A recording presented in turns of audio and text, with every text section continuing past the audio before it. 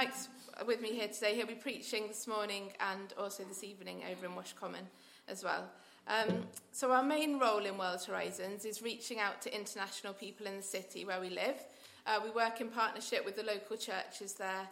We provide opportunities for people to practice English, as you do here as well, build friendships.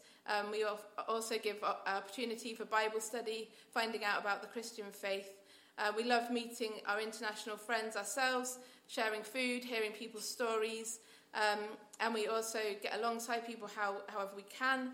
We also love encouraging others in international outreach as well, so we work with different churches in that. So a few weeks ago, I actually listened to the podcast which Steve emailed out from here with the word that God had given him, and I was really taken with what he said. So I was going to just share, so Steve shared about making space for God. So I'm going to share a brief testimony about when we've made space for God, but we're not saying we've got it right all the time at all. We're definitely still working on it, but hopefully this short testimony will encourage you. So one of the lines in the word that Steve brought was, make space for me in your planning meetings. So an obvious way of doing that is spending time in prayer, in the meetings, before the meetings, after the meetings, sharing words and pictures, making plans with God rather than just our own plans. So last time we were here, I shared how we felt that God was asking us to hand over an event we were running to a local church. And so we've been running this weekly outreach event for a few years. It was quite fruitful, but God said it would be more fruitful if we handed it over.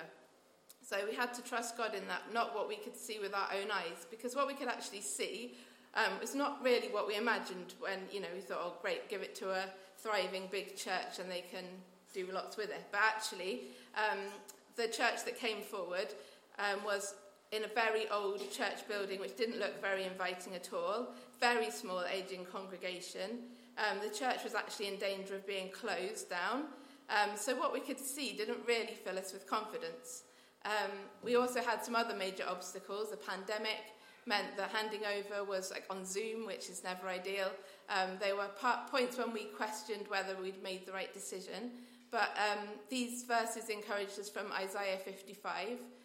For my thoughts are not your thoughts, neither are my ways are your ways my ways, declares the Lord. As the heavens are higher than the earth, so are my ways higher than your ways, and my thoughts higher than your thoughts.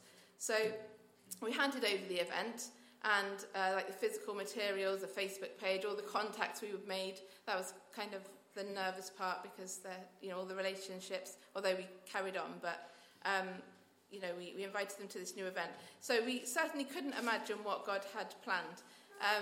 So as well as the original outreach event, God drew lots of other charities and organisations to use the same church building. So then they were providing food, clothing for asylum seekers, English lessons, more opportunities to build friendship. These people just kept approaching the pastor and using this building. And then the pastor of the church started an intercultural service and a time of fellowship on Sunday afternoons. And people from about 20 different nations now come regularly to this event. It's not really that long, because it's only out of COVID that it started. They sing in different languages. The gospel is shared every week on the Sunday. Leaders are being discipled. There are Bible studies happening in different languages. One couple are being trained in business as mission, starting their own business.